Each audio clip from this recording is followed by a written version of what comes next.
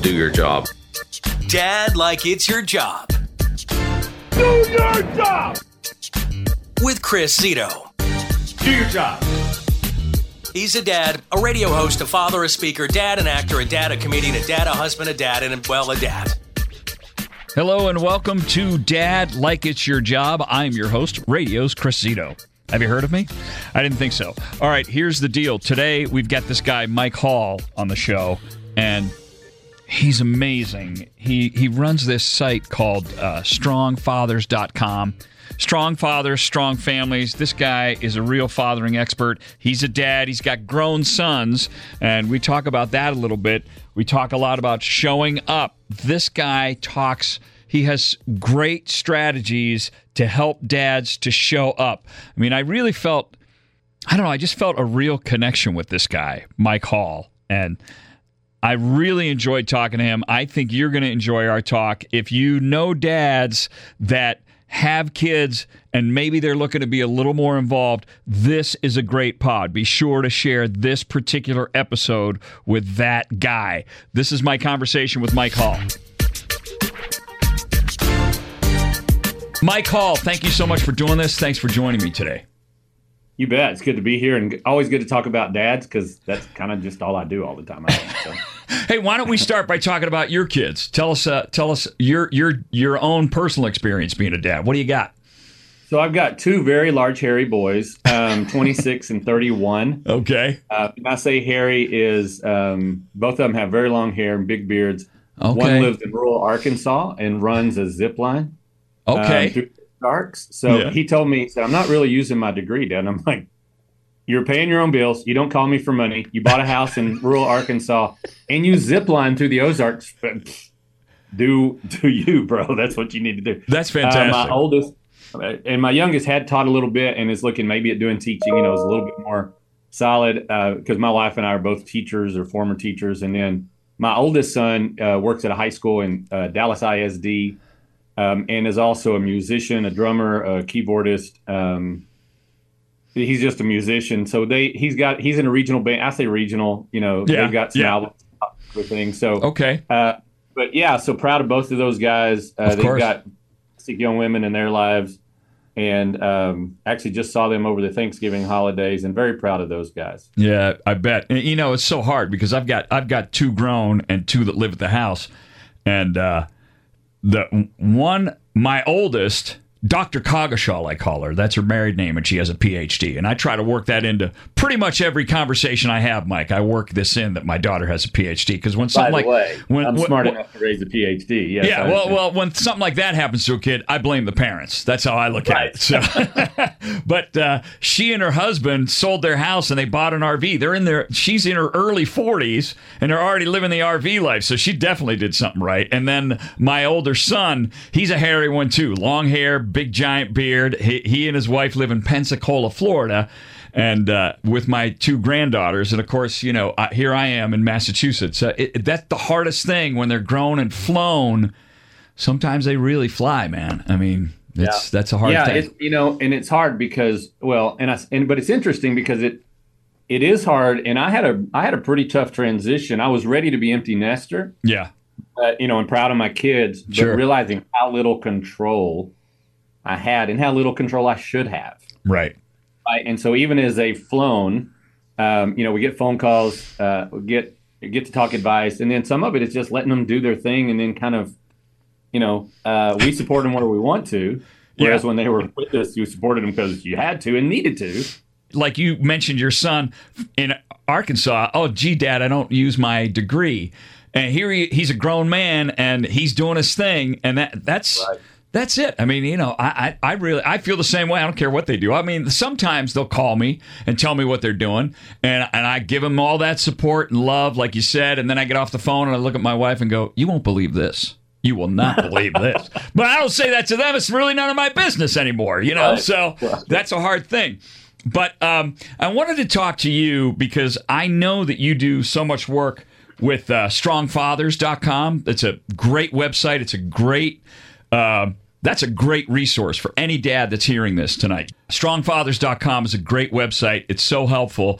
But I watched a video that you had on there, by the way, very impressive, down in D.C. on this panel with the Secretary of Education. Be so impressed. I feel like I'm rubbing elbows with somebody who rubbed elbows. So that's something, There's a story behind that. Yeah. But it was quite the honor. It's just we're 10 years out of that. It used to be big on my email, like right underneath my name. Yeah. And then over the gotten smaller and smaller. And now it's only in my bio, and it's in my bio. They read these bios when you speak at conferences. Sure. And you're like, dude, sounds impressive. I hope I can meet up to that today. Well, the thing is, put the good stuff in it. Yeah. I've gone through that with stand-up, you know what I mean? Because the guy says, well, what do you want me to say about you? All right, well, so I just had a little part in a Sigourney Weaver movie, right?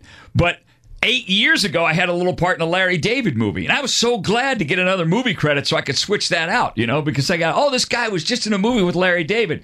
Yeah, in 2015, I was in a movie with Larry David. Nobody needs to know that. Nobody needs to know that. It's like, hey, I was there. Did you do a movie with Larry David? Oh, okay, then I did. So yeah. Whatever. So I guess I did. All right, but the thing that impressed me about what I saw you talking about was the different programs that you've had over the years where you've reached out to dads specifically and said, hey, we're doing this thing. Will you come? And specifically inviting them and the success you've had with that. Can you talk about that a little bit, Mike? Yeah, and so I would love to tell you that I'm that smart, but what I am is I have done the time, and I am that smart in the fact that I paid attention.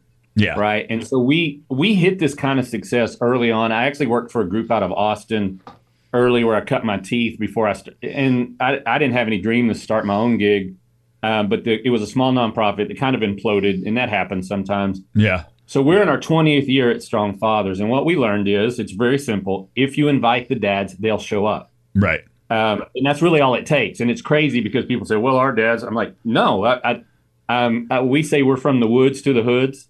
And so I've been in inner city Chicago. I've been in inner city L.A., inner city lots of some cities smaller than that. Sure. We train folks in Manhattan and in the different boroughs that are seeing the same success. Rural Kansas, Florida, rural Florida, urban Florida, just all over. So 45 states. And the thing is, every time they follow this recipe, these dads show up. Now, part of the dastardly piece, which is genius, evil genius on my part, is we have the kids color the flyer and take it home to their dad. Well, you got to be some kind of dude when your baby girl brings a flyer and says, would you go to my school on Tuesday in 2 weeks? Because we give them enough time to make plans. Sure. And that's part of it is invite dads and respect them enough to give them time to make those arrangements. And schools have been horrible at that. So just last week, my dog needed a dog sitter. My wife was out of town. And I'm like, I'll just take the dog. So the dog and I put in 1,200 miles around Texas. And in these couple of small districts, we filled the cafeteria. But it happens all the time. Not because they know my name's not on it. They don't know who I am. It's not anything about the show. It's about we invite you to show up with your kids, and they just do. So pre-COVID, before all that hit, we were averaging 140 families or dads per program in big and small schools over the whole course of the year. And so sometimes we'd have 300 dads or 80 to 120 dads, but that was the capacity. We were kind of at capacity almost every time. But the whole secret to that is invite dads and expect them to come, and give them the respect due of, we got to give you enough time to be here. And so they do. And that's kind of part of our message is it's not what I tell schools is if parents aren't coming to your program, it's not the parents, it's your programs. And that's hard to take, but it's just true because we've just proven that if you invite the dads, they will show up for their kids. Yeah. All ethnicities, all economic levels. We just don't find a set of dads that don't show up if they get the invitation. Yeah, and it's interesting what you say. I'm sure that you ran into this when your kids were growing up. My older son in particular was great at this. That he would bring something home for me, and it would be in his bag. And by the time he was in third grade, I got in the habit with that one. They're all different. This particular kid, I got in the habit of going through that bag at least twice a week because for some reason they'd send him home with something for me, and somehow it didn't get out of the bag and into my hand. And so, that's the only challenge that you find with some kids. But I think that, especially little kids, they get excited about inviting their dad, Oh yeah, elementary is a piece of cake, right? Right. And it's interesting, even the kid that has those flyers in what we call the Mesozoic era of the backpack, like there's just layers stacked in, Exactly. But because it says bring your dad to school, and I talk about the classroom being the natural habitat. Sure. Like you and I have older kids, Yeah. but if we were in the grocery store today and met somebody that we were in second grade, maybe haven't seen Right. since second grade, Sure. we lose our minds. We would go back to the good old days, and they're like, "What is that about?" That's because we were in our own habit. I mean, that classroom, Mm-hmm. as much as we've got some real issues, and the schools are facing the issues. It's not just a cultural issue, Right. but that's where we grew up, Sure. and that's where our kids grew up. So for them to bring us into their world. Now in middle school, we used to mail the flyers home because we knew the kids wouldn't get it there. Right. Part of our secret is we put stickers on the kids the day before the event, like Dad's Day tomorrow. Mm-hmm. And so if the flyer did go, or if the family forgets, they're Right. like, what's that on your shirt? Oh yeah. And we've had kids, no dad, right? They go home and they put it on his billfold. One kid put it on the remote, which tells you a story.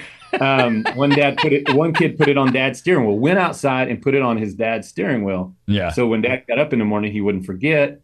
Sure. One dad, I got in trouble because one kid put it in the sink so that he knew the dad would brush his teeth. And which the kids are genius. Yeah.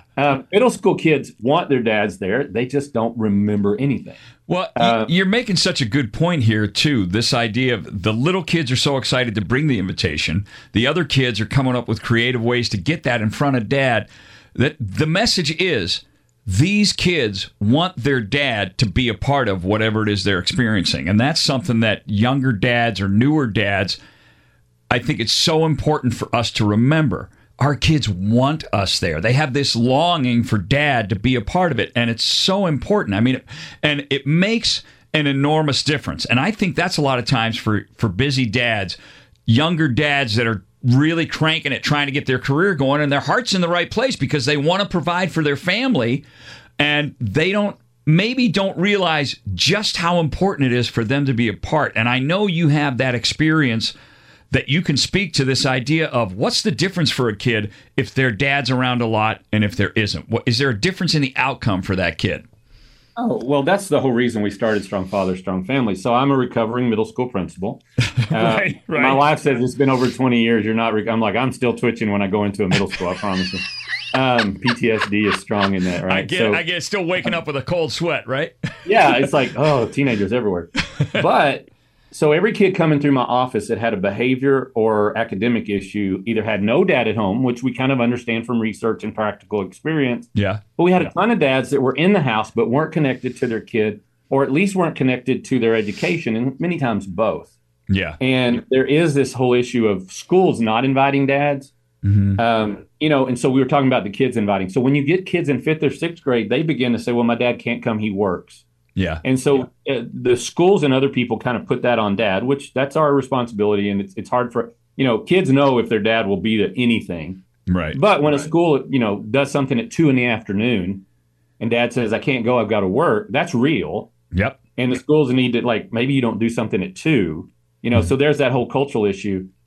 But yeah, the kids want you there. They need you there. My kid, we were just talking before, I was a marching band dad, and our marching band dads were like a cult. Me too. We wore a uniform, and we go up on time, demerit. I don't know. It was just crazy.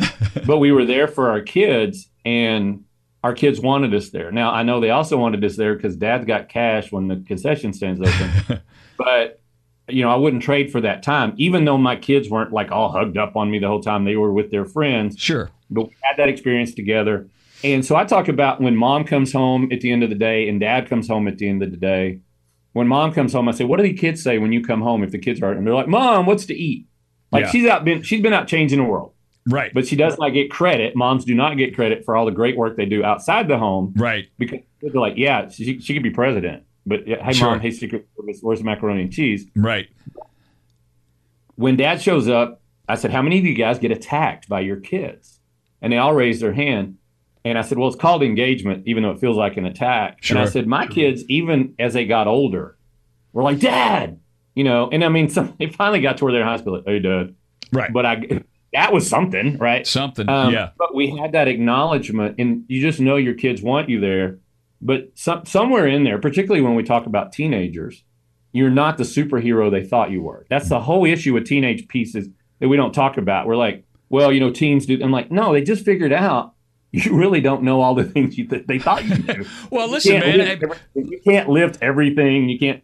But they're just now getting to that. But the whole point is, when dads are there, the academic outcomes are huge. The social emotional learning outcomes are huge.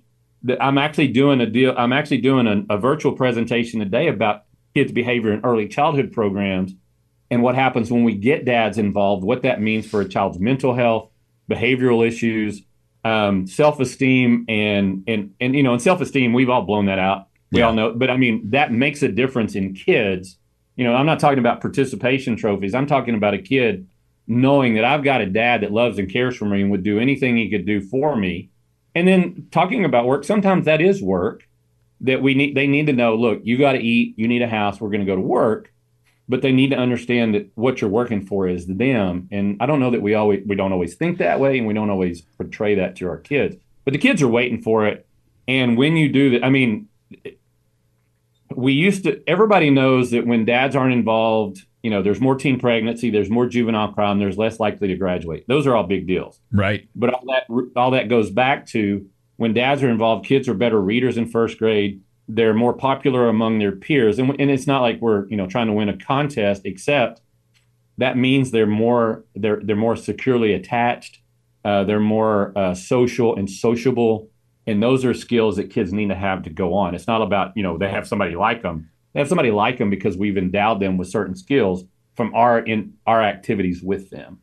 Yeah, those are all so important points. And I was particularly struck when you mentioned this idea of, got to work, make sure they have a house and make sure they're fed. And I talk about that a lot in my talk where I say, when you're providing for your kids, well, come on, they got to have a roof. They got to have food. They got to have clothes. They got to get an education.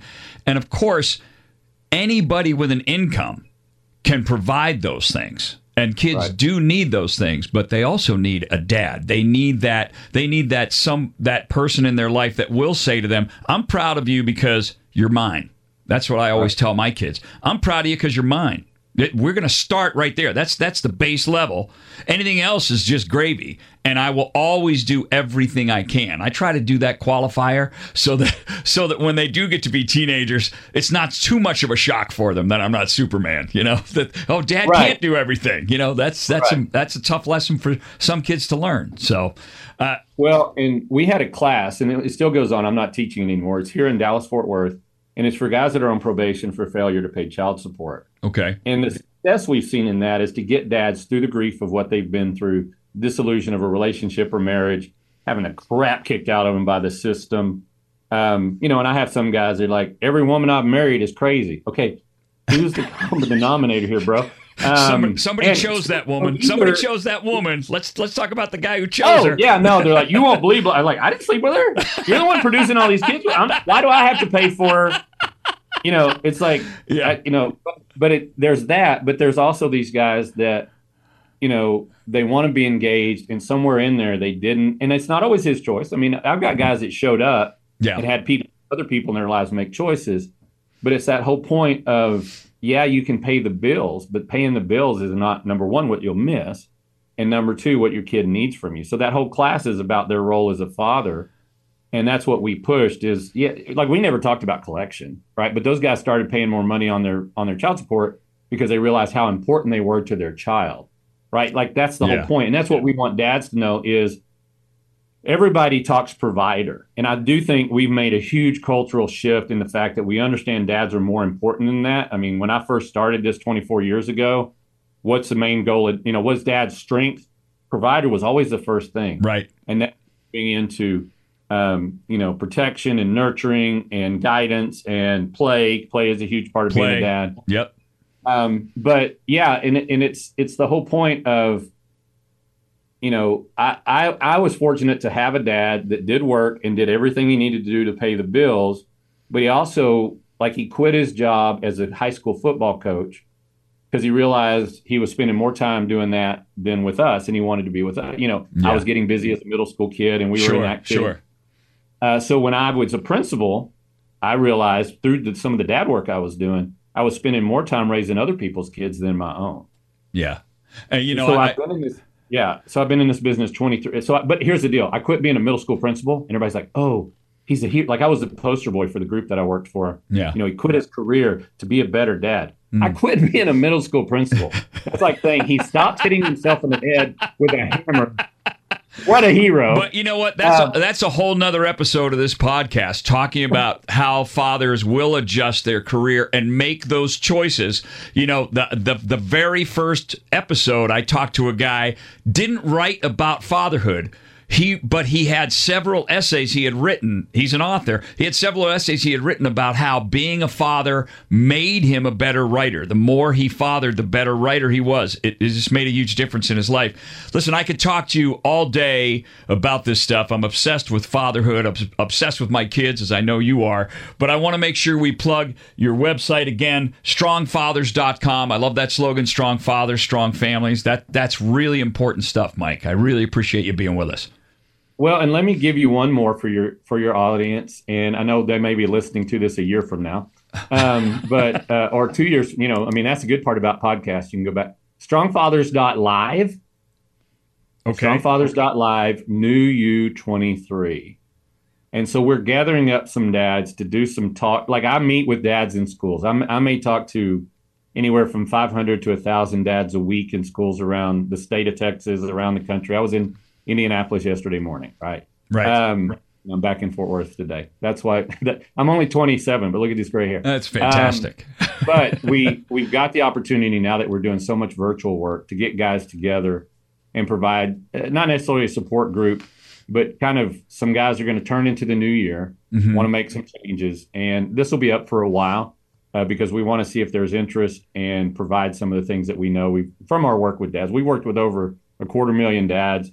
And we know dads care, and we know dads want to. You got to do both. You want to love your kids, and we are called to provide for them. Of and course. There is a balance, and it's tough, and we're all trying to reach it as well. So. Well, that's why I always talk about life-work balance. That's the way I start my talk. We're not going to talk about work-life balance because that puts work first, and we can't do that.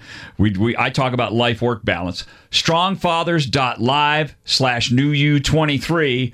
You're doing great work, Mike. Please keep it up. And it's just really, really wonderful to meet you. And I appreciate you doing the pod with us. Thank you. You bet. Let us know if we can help in any way. There you go. That's my conversation with Mike Hall. Strongfathers.com. Be sure to check that out as the year wears on. I just love talking to him. That when I give my talk, Dad Like It's Your Job, same title as this pod, I close with this idea of showing up. And, we joke a little bit about what you end up showing up for, but that really is the deal. I loved that stuff about the dads that owe child support and the progress that he helps those guys make.